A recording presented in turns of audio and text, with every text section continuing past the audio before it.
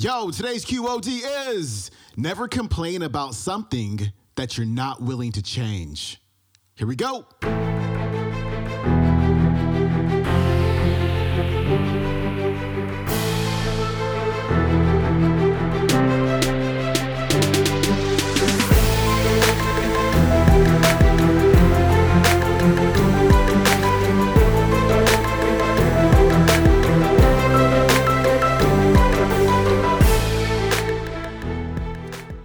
Welcome back to the Quote of the Day Show. I'm your host, Sean Croxton of SeanCroxton.com. We've got Inky Johnson on the show for your Motivation Monday. And today, Inky's talking about shifting your perspective, changing the way you look at things. He's also talking about committing to the process and rediscovering the passion for what you do.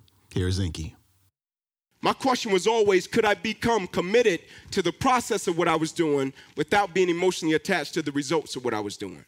In other words, if I didn't get what I thought I was going to get, can I still show up and be just as dedicated, just as committed, and just as on fire as I was at day one? Right? Because everybody knows how to respond when they get what they're supposed to get and things go the way it's supposed to go. I think that's the reason the quote says you judge the character of a person not by where they stand in times of comfort and convenience. You judge the character of a person by where they stand in times of challenge and controversy. You got some of the most brilliant people on the face of this planet. When they hit adversity, they can't fight themselves out of a paper bag. And it's not even that they don't have the will, like they got it. It's that the perspective about the adversity isn't right. And I firmly believe perspective drives performance every day of the week. How an individual view what they do will always affect how they do what they do. And so I went to my cousins, and they were like, Ink, we want to go to the NFL, but we can't play organized sports. I was like, cool, let's just start practicing in the street. He was like, street? I'm like, yeah, you said you want it. He was like, yeah, we don't want it like that. I'm like, yeah, but if you want it, we could just practice in the street every single night until we get the opportunity to do it on grass. Let's just go light pole to light pole. It's simple. If we want it, we will commit to the process of it. They were like, all right, cool.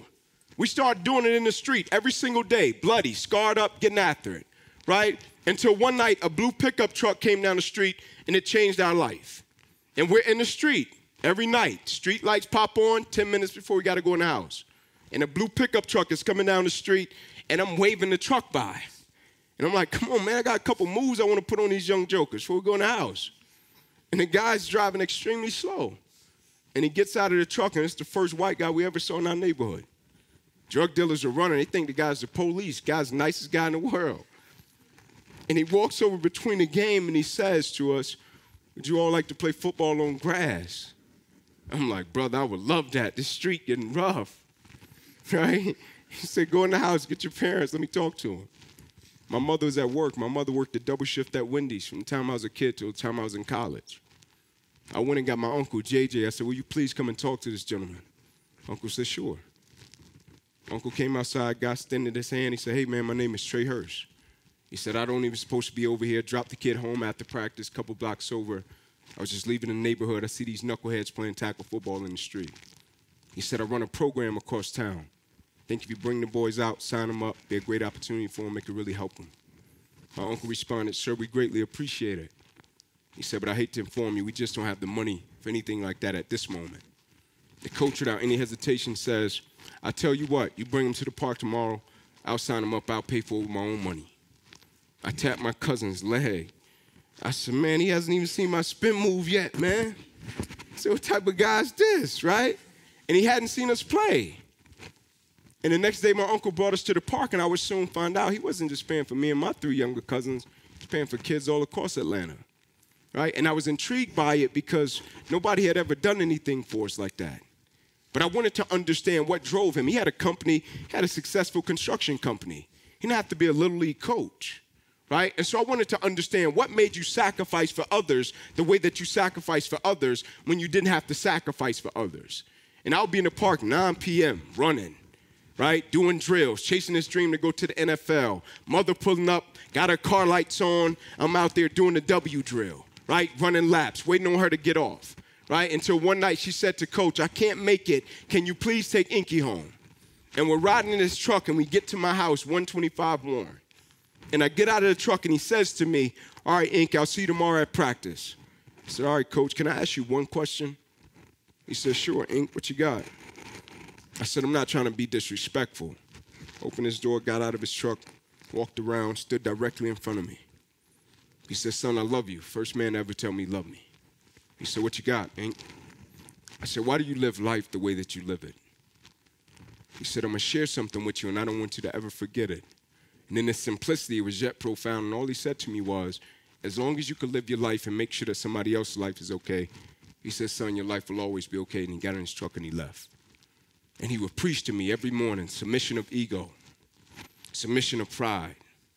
And when he said it in that moment, it made me realize, man, if I can annihilate my ego and my pride, not the pride that I represent my family every day and my legacy is on the line, right? Or my career that I'm attached to, not that type of pride, but the pride that allows the individual's emotions to overpower their intelligence. The pride that comes before the great fall, like it says in a good book, the pride that comes before the great fall that destroys everything. If I can destroy that and annihilate that, when I face levels of adversity and opposition that stop most people, I will supersede them, not because I'm something special, but my perspective about what I'm going through will be different, and I'll be able to process it differently, but most importantly, use it to add value to the lives of others. And when he said it, it hit me in such a way to where I love the element of football to where when my guys got tired and I could go to them and say, brother, rent my passion if you're not strong enough to possess your own. Like playing on Saturdays, it was cool, but what I miss about the game, I miss the fact that I was a part of something with a group of people and what we were working for was greater than any one of us. I miss that element of it. I miss when we showed up and said, brother, X's and O's don't matter. It's about the Jimmys and the Joes. It's about the people. Right? I missed that element of it. When we show up at 5 a.m. and had to run 131 tens starting at 5 a.m. and guys would get on the line and complain. Run the 131 tens. Come, break it down. Complain. Go into the locker room. Complain.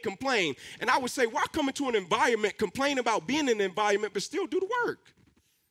I said, if you don't care that much, go home. I said, but most importantly, let's make a pact. Let's never complain about something that we're not willing to change. We're sitting in lockers and guys are complaining and they got their own AC unit in the locker. Like you got your own AC unit. You get brought shoes, right? You got gear. You got a barber. You got a smoothie section. And you're complaining because you're getting put outside of your comfort zone, and you're complaining because something that you asked for, and now you're being pushed to the limit for greatness and excellence, and you didn't know what you signed up for, and so now you don't want it. So it was never about being the greatest and pushing yourself to, now it's about your validation and you getting what you want. And then you see guys start dropping like flies, quitting. Mother sacrifice, work 2 jobs, they put clothes on their back, food on the table, they quit. You see guys say, man, this is what I want. Get to college, quit. And I watched a cornerback one day and he was about to quit. And I'm like, I'm sick of this, man. I'm not letting another guy on this team quit while I'm here. And he come into the locker room, prima donna. He's throwing his gear into his bag, little prima donna. I quit. I let him get done with his theatrics. Turned around, I said, man, tell me you're not about to quit. He said, yeah, Inky, I'm about to quit. I said, why? He said, I can't take the way coach is talking to me. I said, how old are you again? I said, you're not 8, right? He was like, yeah. I said, when did you start playing? I said, when I was a kid. I said, coach wasn't present when you was a kid. When you were a kid, it was about pure passion and pure love for what you wanted to do. He was like, yeah. I said, so this is about validation. This is about when you do what you're supposed to do, you want somebody to say, oh, you did it right. Here's a cookie. Right, yeah. You check into the Hampton and give you a warm cookie. Right, this is about validation. Right, this is not about preserving your legacy and everything you touch. You do it in such a way that they say, if it's going to be done, that's the way it should be done. This is about when people try to disrespect you, and you say, man, I'm not even playing an ego game with you, and I'm not letting you put me on an emotional roller coaster. I'm going to still give you excellence when I'm in your presence, right? I can't go to my son's game, and I'm mad at somebody because I'm involved in an ego war, and I'm trying to cheer for my son, but I'm mad at I can't put forth excellence in that way. It's not about that. Every single day, my legacy is on the line. Every single day, when somebody see my son one day and he introduces himself, I want them to say, son, you're good because of what your father stood for. They said they asked Coretta Scott King a question years after Martin Luther King passed, and the question they posed to her, Sean, was, why after he died, why didn't you ever remarry? She said, it's easy, it'll be an automatic downgrade. And so when I look at a person, I'm like, man, you look great, but is it easy to replace you? Like with the energy and the passion that you bring into an environment, the trip part about life is people that's been going away from the world a year, and people are like, man, he's dead. I didn't even know he was dead. And then it's people, if they're not in your presence for 30 minutes, you're like, man, somebody go find Jason. Somebody go find Sarah. Because of the energy and the passion and the zeal that they bring into an environment. The thing that grinds my gears is when you see people, like people tend to complain and not appreciate things until they almost lose them. Or when you see somebody, they show up in an environment and they count the hours and they don't make the hours count. Or you see people and they don't realize somebody that woke up this morning, they're not going to live to see the night. Right? You see it all around. Life is happening. Adversity is happening. And you see people that just walk around, and because of success, they feel as if I can't get touched. Right? They feel as if nothing can happen to me. And I told a kid, son, wake up call. Newsflash, life touches everybody. I said, I can guarantee you how strong you are, how beautiful you are. My grandmother told it to me this way.